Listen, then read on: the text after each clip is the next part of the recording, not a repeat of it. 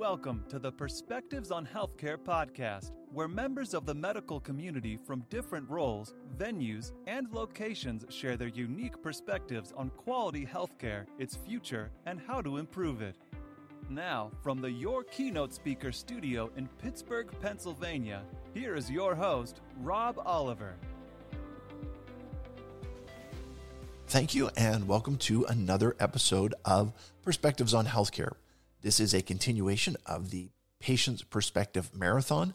This is number 24 in the marathon. And, I got my numbers mixed up a little bit before, but this is actually number 24. It is with Jaquelyn LaVictoire. She is from out in Minnesota. She brings a unique perspective as a patient herself, as well as her husband and child. So let's get right to it. Here is my interview with Jaquelyn LaVictoire. Welcome, and what is your name? My name's Jaquelyn LaVictoire. All right, Jaquelyn, where are you from? I am in Minnesota. What? Okay, all you had to say was Minnesota, and it'll come out. You can't help it, which is all well and good, and I won't hold that against you. As a matter of fact, right now my wife is in Minnesota for anyway, she's out there helping. My nephew lives out there, and my wife and my daughter are out helping build closet stuff for them. So there you go. My daughter is a professional IKEA assembler. So yeah. No, we finally had the first nice days here in a long, long time. So I'm glad she's here at that time instead of when it's so cold. Excellent.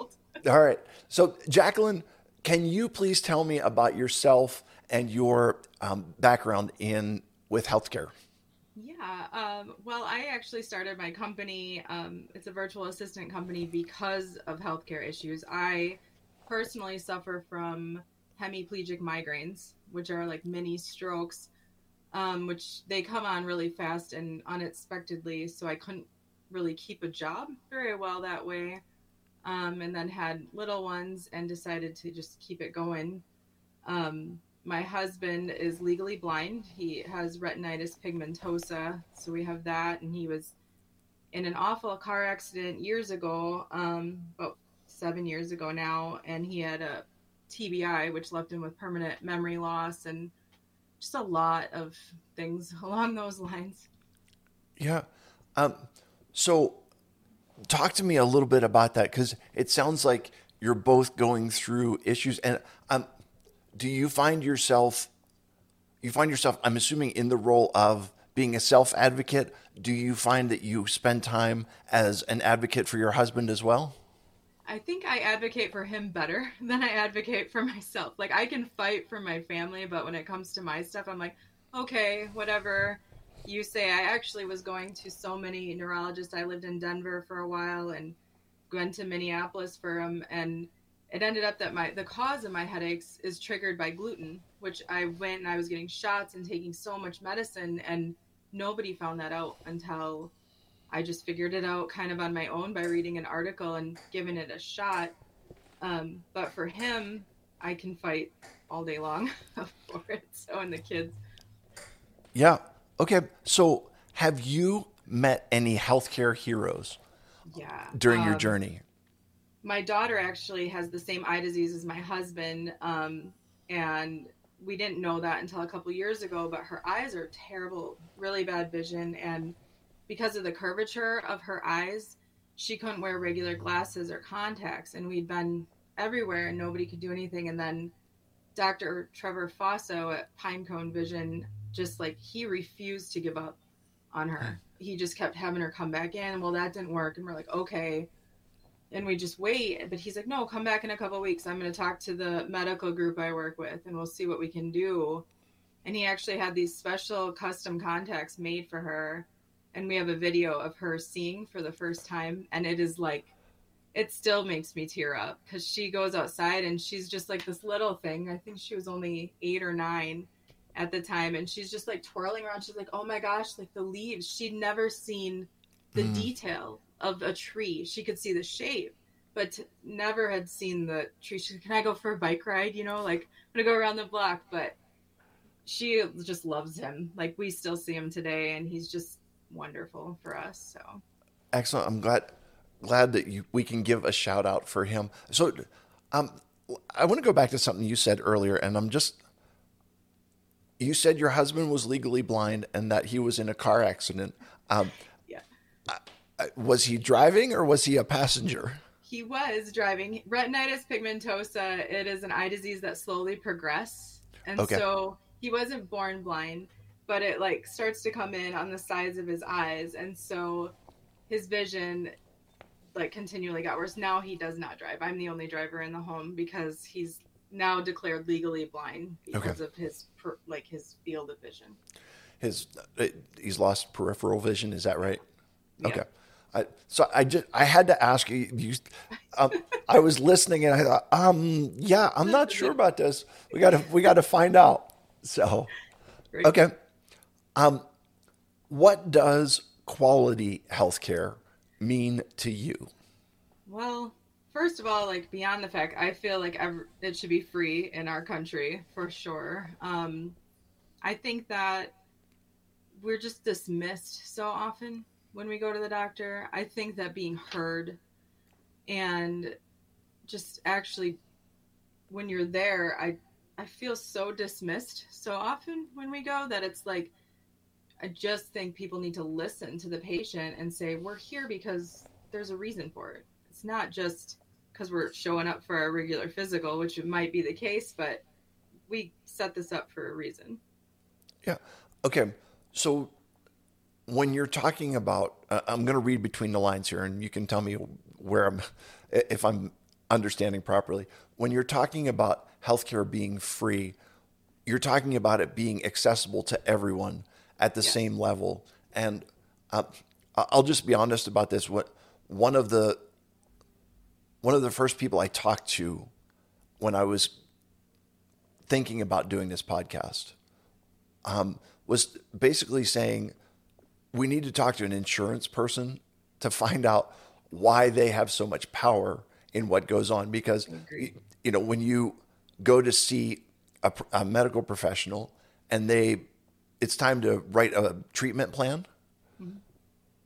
The first question is, what kind of insurance do you have? Yep. And so in that way, your insurance company is determining your plan of treatment more than your medical professional is. Yes. What's your reaction to that? That's one of the things I take big issue to, because we live in rural Minnesota, and as the only driver, the closest doctor in our network is 30 minutes away. So by the time I drive and go to this appointment, it's 2 hours out of every day. And one, I feel like I should be able to go to whoever is nearby because it's convenient to me. It shouldn't be that big of an issue. And two, when it comes to the specialists and things for like my daughter's eyes and my husband's eyes and my headaches and all of it, I don't think that I should receive a different healthcare plan than any other person. Okay. And when you're saying that you've got to travel to get to your doctor's appointment, is that because your insurance doesn't work with a local person, or because there isn't a local person? We had a local clinic, but that closed. But there are for dentistry and stuff, there's some clinics right here we can't go to. So mostly because our insurance doesn't cover it. Okay. It's interesting to hear you say that, because here in Pittsburgh, our city is literally divided in half by insurance. Okay. Oh, we have two competing health systems. One is from the University of Pittsburgh Medical Center, and they have developed their own health insurance plan. And for the most part, that's all that they take at their hospitals. So if you want to go to a UPMC facility, you have to have UPMC insurance. And then there is the other network, and so UPMC is not going to pay for you to go there.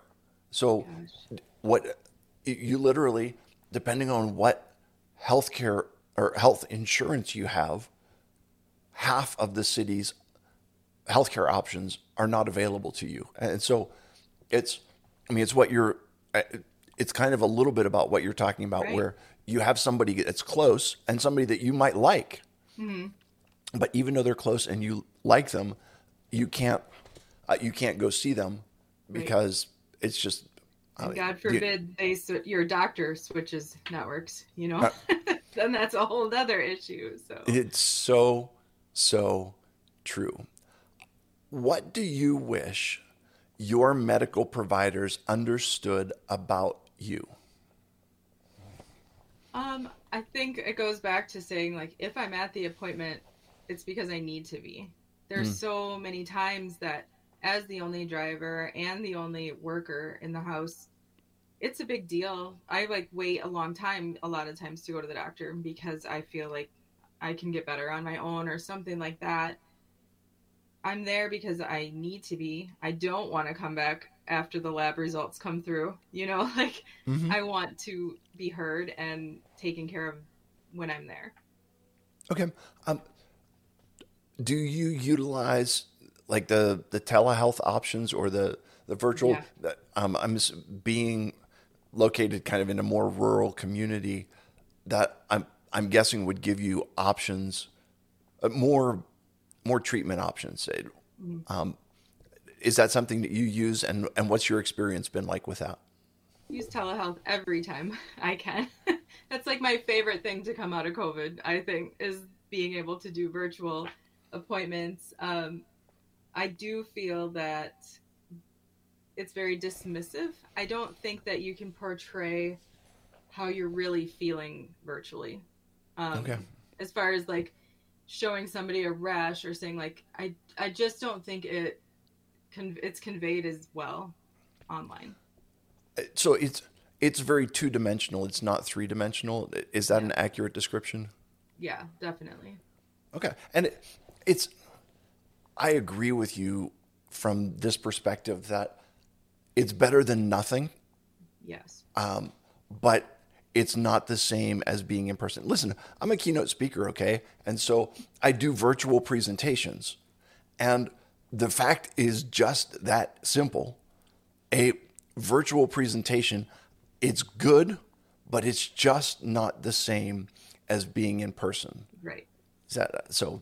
Anyway, virtually you can just turn your camera off. You can't just zone out when you're there. Exactly. So, got it. Okay. So, what is one thing medical professionals can start doing today to improve the quality of healthcare? I think when you get a lab done and they go to the lab, if it doesn't show up, follow up. Okay, tell me more about that.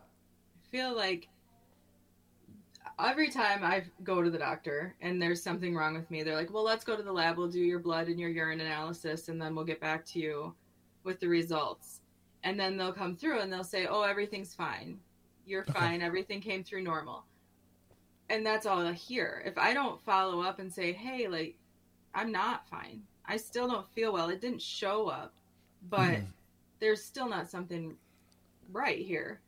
I don't think they do that unless you push that. Okay. Yeah. All right. So I don't know how many interviews in we are now, but it's interesting because I had someone on a little bit earlier who said a very similar thing in which what you're going in because you have an issue and they prescribe lab work and you're looking for the lab work to answer the issue that you have. They're looking for the lab work to show something. And so when the lab work doesn't show anything, they feel like their question's answered. Your lab work's normal, as opposed to you saying, my question is not answered because I still don't feel good and I'm still not where I want to be. Does that resonate with you? Yeah, that's exactly what I mean. Yeah. And also the ranges, I mean, I've done, because of my headaches and stuff, I've had like graphs of all of my medical stuff that I've personally done. And I know when something is on the high side of normal, that's not normal for me. Like I'm usually way low. So this could actually be something that's causing me to not feel well. And called them on that before, but Sure. Okay. And I don't mean to make this all about me, but I completely understand where you're coming from. So I've got a spinal cord injury. I'm a quadriplegic, and I have low blood pressure.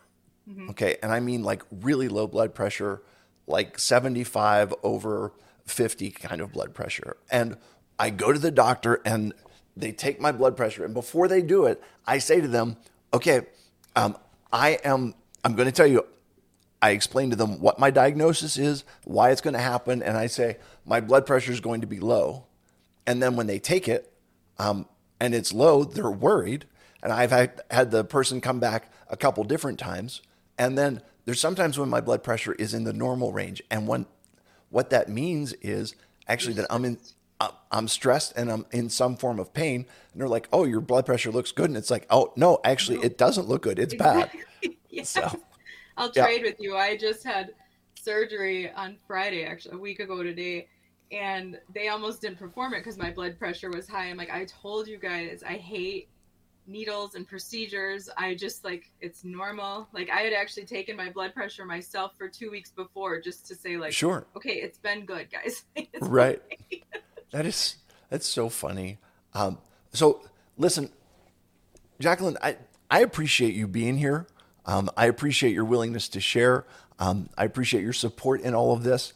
And I respect your perspective on healthcare. Thank you. I appreciate it a lot. Absolutely. You have a good rest of your day. You too. Good luck. Thanks. Bye. Bye-bye. Thanks for listening to Perspectives on Healthcare. Visit perspectivesonhealthcare.com to learn more about Rob Oliver or to subscribe so you never miss an episode. If this podcast was valuable, we'd appreciate a review on iTunes. Or if you tell a friend or coworker about the show, that would be helpful too. Join us again next time for more Perspectives on Healthcare.